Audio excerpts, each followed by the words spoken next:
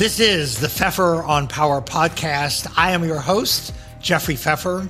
Every other week, I try to bring onto this podcast someone from whom we can learn a lot about power and influence and how they have used power and influence in their lives to some extent, really implement the Stanford Business School motto, change lives, change organizations, and change the world.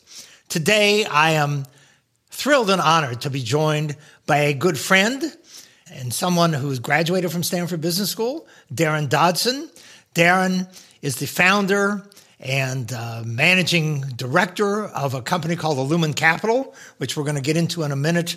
But Daryn is an extraordinarily accomplished and an extraordinary individual. He's won a bunch of awards, which we're going to ask him about in a minute, and has just lived just an incredibly interesting life with an incredibly interesting background. Daryn is an African-American who is trying to really change the world of investable assets so that more women and people of color have a larger role in investing the multiple trillions of dollars. But before that, I want to begin, Daryn. First of all, welcome to the Pfeffer on Power podcast. Oh, it's great to be here. Thank you. So I want to begin by asking you to tell us a little bit about your own kind of personal history and story. I know that you have relatives who were actively involved in integrating of Washington, D.C. schools. Tell us where you were born. Tell us something about your family. Tell us something about your education and how you got to be, how you got to be at Stanford, which is where I first met you. Well, it's just wonderful to be here. And I grew up in Washington, D.C., nation's capital. Washington, D.C. is an extraordinary place. As I was growing up, and currently Washington, D.C. stands at the highest Gini coefficient of a city in the country, which means the relative disparities between rich and poor. When I think about Washington, I think about one of the greatest gifts of my life, which was to grow up with all four of my grandparents nearby. And in particular, my mother's mother was a principal of an elementary school and was part of championing integration in DC public schools. And when I think about her, I think about the work that she dedicated her life to of integrating the schools and pushing on the principle that society is better off when people of different backgrounds come together and learn from each other. And when I think about her work, I can't help but think about my work, which is integrating the financial system, where indeed we also assert that the coming together of people from different perspectives within the global financial markets also leads to more prosperity, growth, and performance in many cases. So when I think about my grandmother, I often think about her pension fund. And although the schools that she fought to integrate were integrated, certainly her pension fund was not, as a principal in the DC public schools. And I think about teachers all around the country who are in the same situation even 50 years later, where we are today, when the asset management business is 1.3% women and people of color.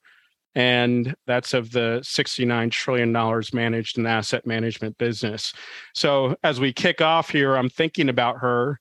I'm thinking about the big shoes that those of us that are working for justice, equity, and inclusion and performance in the global asset management business are also orienting towards. And we indeed stand on the shoulders of giants like her. And one of the things I would also love you to talk about, thank you for that. I think this is you have a powerful personal story. One of the interesting things, and I think one of the remarkable things that you did was after Hurricane Katrina in New Orleans, where you organized people and actually capital to help build the city. Briefly recount what you did after Hurricane Katrina and how you did it and why you did it. Sure. When I first arrived at Stanford Business School, Hurricane Katrina hit New Orleans almost the day that I arrived. And I had the opportunity to organize a number of my classmates.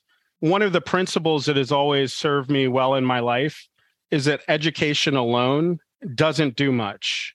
But when education is applied, learning grows exponentially, certainly for me, I think for lots of people.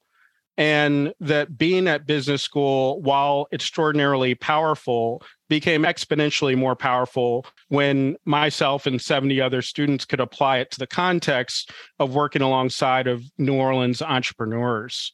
So we had the privilege of doing that post-Katrina during different breaks in school, and then eventually moved to New Orleans and built a program across Stanford Business School, Harvard Business School, Berkeley Haas, and a number of other schools, including XLRI in India and Tsinghua University in China. And these thousands of MBA students and corporate leaders came from around the country and around the world to spend more than 100,000 hours working with local New Orleans entrepreneurs, rebuilding their lives and rebuilding their businesses. Big insight from the program. Although executives and MBA students came to really impart their wisdom in the initial years of the program on entrepreneurs and help transform their lives and businesses, when we really did the surveys and dug into the data, it was those that came from the outside who were equally transformed by the experience. So that was an incredibly powerful set of years living and working in New Orleans. I think that this experience really resonates with one of the 7 rules of power, in that networking is one of the instrumental ways of engaging and moving people to do something meaningful in post-Katrina New Orleans. For example, I've built a network across almost 9 years of Stanford Graduate School of Business graduates, as well as graduates from other schools around the world, as well as corporate leaders. And I've built that around not only getting to know them informally, but being in a fight for justice, equity, inclusion, and rebuilding people's lives in one of the most critical narratives in the nation's history. And that's because people want to serve and they want to help other people. And enabling that process, there's a unique dimension of building depth of relationship with many people. So I just wanted to highlight that as one of the intersections of our collective work. Thank you. And that's a very inspirational story. And I believe, if my memory serves correctly, which it doesn't always, you actually were honored with an award. Can you talk a little about the award that you got for your work in New Orleans and who else you won that with? Sure. One of the powerful aspects of indeed the work in New Orleans, but certainly the work at Illumen Capital currently, is making sure that entrepreneurs of color and women-led firms have access to capital. And Tulane University honored me and Jim Coulter for the Entrepreneur of the Year Award and Social Entrepreneur of the Year Award, respectively, for our work in building, alongside of many, many others, an inclusive entrepreneurial ecosystem in New Orleans. And certainly in the context of the work within Illumen Capital, which I continued to work on afterwards. And Jim has been a sort of a great person to watch within the world in terms of his leadership within private equity. But as I look at our work at Illumen Capital, certainly our work is dedicated to reducing implicit biases facing women and people of color. And we're currently invested in more than 25 countries around the world with a strong focus within the United States and building strategies that not only reduce bias, but are geared towards creating economic value by reducing those biases. In some ways, it's sort of like taking the parking brake off.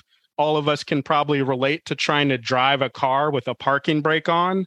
And that's what we think investing is like if you don't work on your biases towards women and people of color. It's like driving an economic engine with a parking brake on.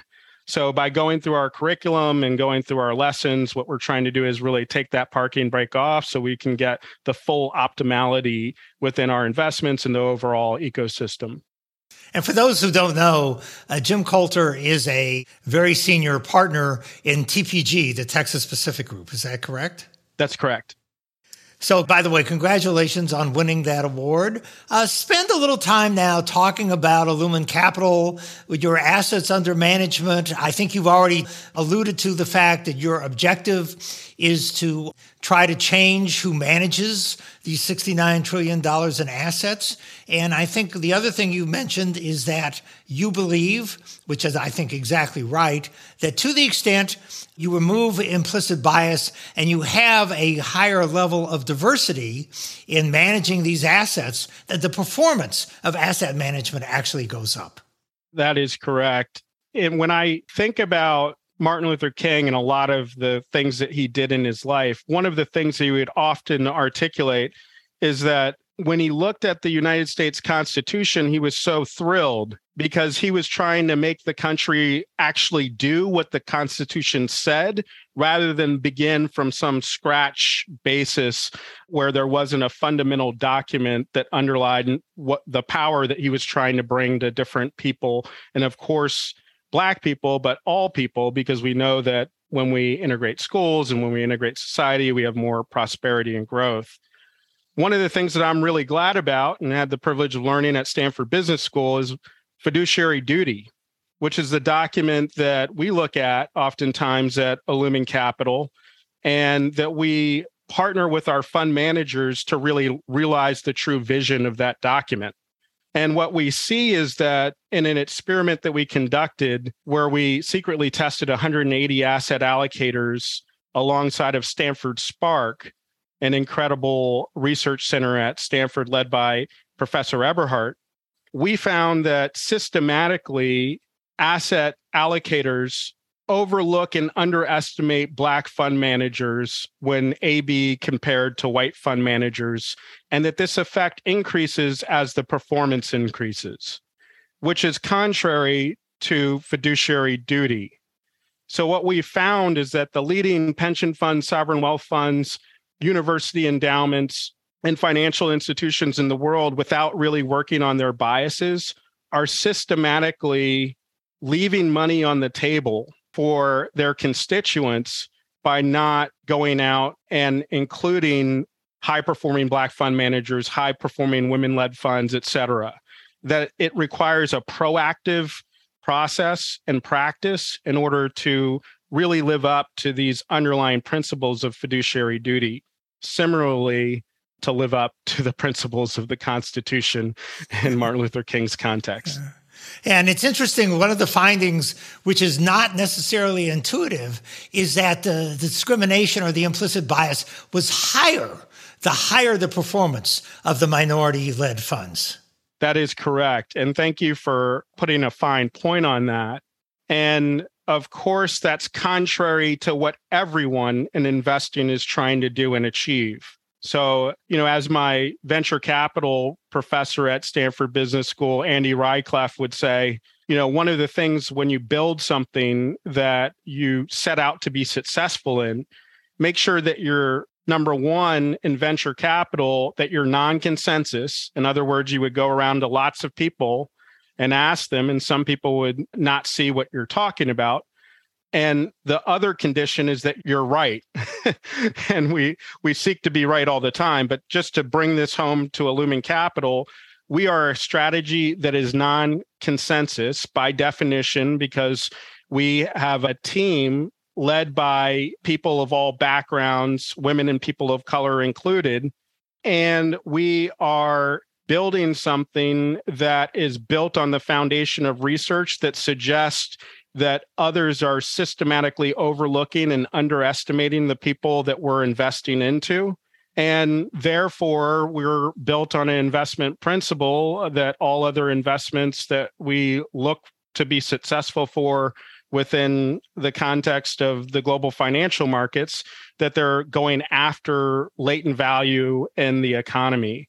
So that finding was enough to build an entire fund on, and that's Illumen Capital. And we also wanted to publish those findings, which we published in the Journal of the Proceedings of the National Academy of Sciences, so that the world would know that this is a condition that exists, and not only to keep these principles internal to ourselves, but to make sure that the boards of pension funds, the boards of university endowments and investment committees, and others would examine their biases and slow down and really make sure that they're going after this often overlooked and underestimated market. Yeah. So you are a living example of the Stanford Business School motto, change lives, change organizations, and change the world. You have accomplished a great deal, but you have also, as a human being living in the real world, run into opposition, to obstacles, to barriers, to people who did not necessarily say, wow, I'm going to get on board with this immediately. And so as you've had experience trying to accomplish profound social and organizational change, I would ask you now to reflect on what of the 7 rules of power you have used and what you have found useful and how you think about bringing power and influence to bear on accomplishing this profound social mission. Well, I think I'll start with power rule number 1, which is get out of your own way. I think in my life and work, the cultural cues and values of which I was raised is focus on letting your work speak for you so that you don't have to come on to a podcast like this and talk about all of the things that you're doing, because the world will see if you just put your head down and focus on your work. I don't think that that is true anymore. I think that there's a good chance if we didn't speak publicly about Illumen Capital, those that want the system to stay the way that it is and are currently benefiting from the way this system stays or believe they're benefiting from the status quo will try to stifle the mission intentionally or unintentionally of Illumen Capital. So therefore, it requires a proactive, consistent branding and rebranding of our mission. And that's important for another reason as well.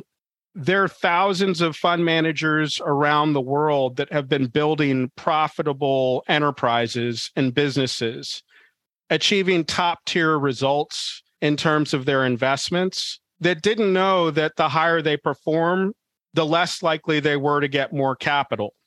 So it helps them to reconcile what they're experiencing on a daily basis, which is another reason that's critically important for us to lift up our voice as a firm, because those that would be overlooked and underestimated, those that are trying to do better to serve in their fiduciary capacities within large pension funds, et cetera, they'll know about each other and they'll be able to see each other in a different light, not as something to do as charity or on the side of what their normal responsibilities are, but something in the center of the river of their mandate, connecting with each other, looking for each other until they find each other. So that's something that we think is incredibly important. Just another reason why it's critically important to get out of our own way and not just focus head down on only doing the work, but to lift up this message and this narrative for the movement that we're a part of.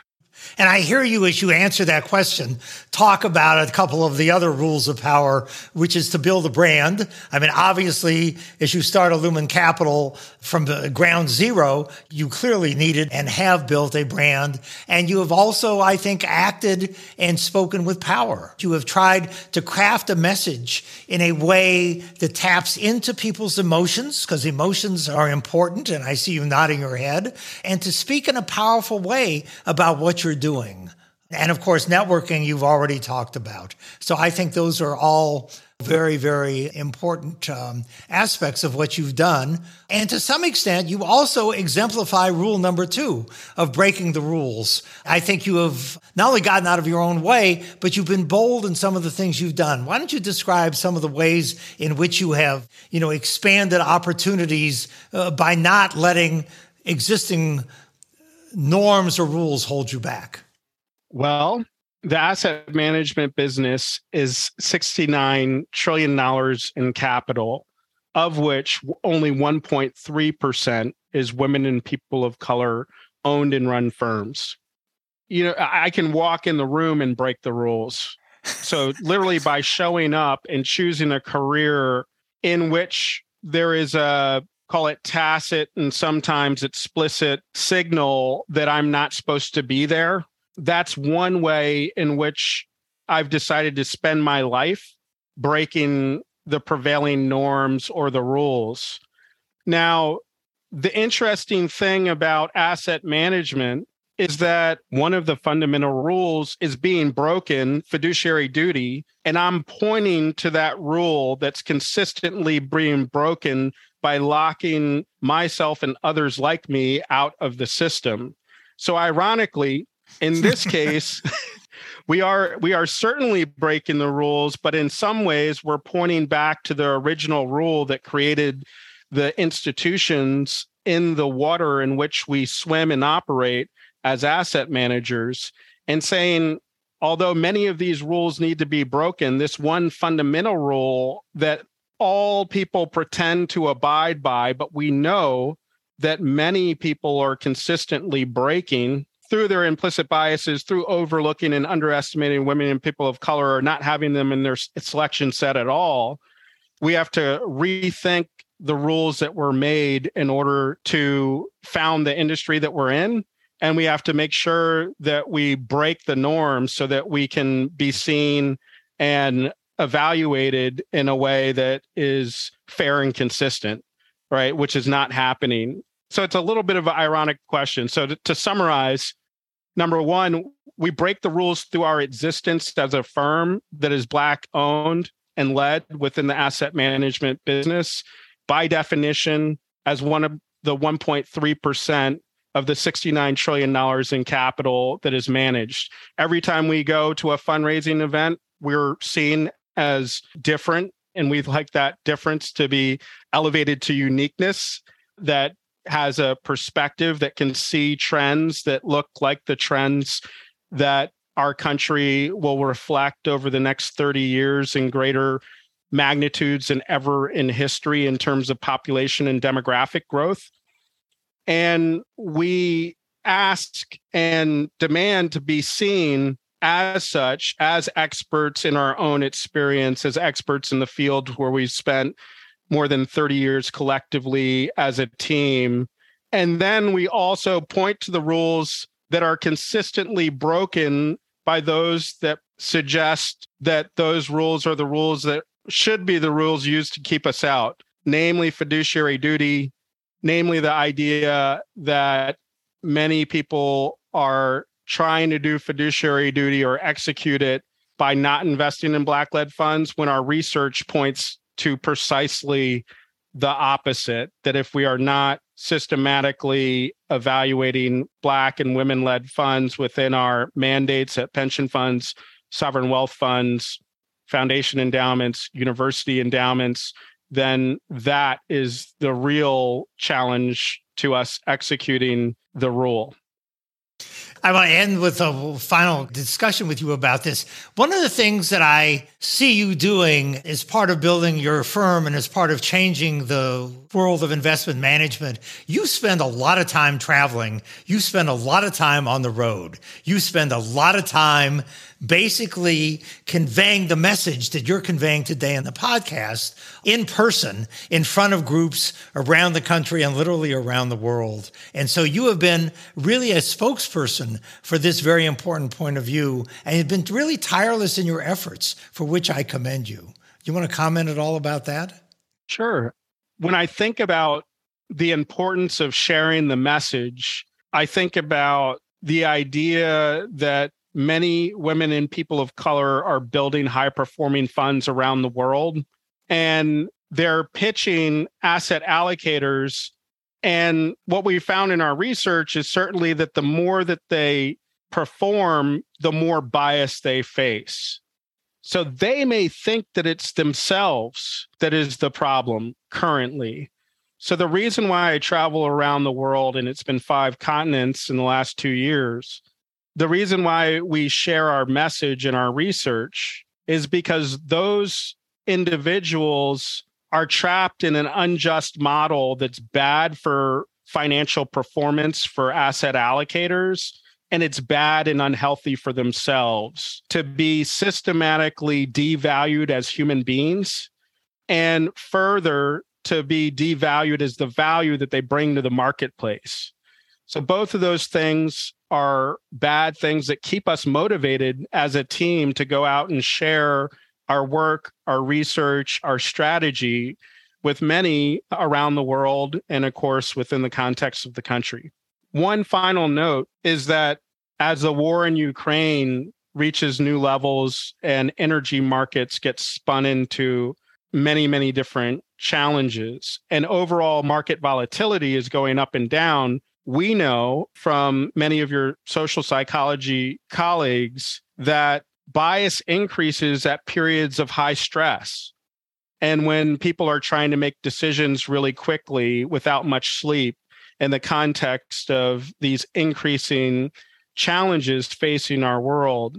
So we're reminded, particularly at this time, of the importance of our work and of the importance of those that we are working on behalf of, both the asset allocators who are trying to see past their biases to see the value in the marketplace, and then, of course, the fund managers who are creating this massively powerful growth in our markets if they're funded in order to get us out of some of the challenges that we're in. So that's a final thought, but it's been wonderful to connect here, and always deeply appreciative of our friendship and your leadership in our school and our world as well, Jeff.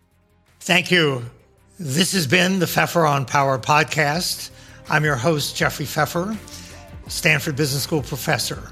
Every other week, we have somebody on this program to talk about how they have used power in their career and to change lives, change organizations, and change the world. Today, we have been honored to have on the program Daryn Dodson, the founder and managing director of Illumen Capital, to talk about making change in who manages our investable assets. Thank you so much for being with us, Daryn. Great to be here.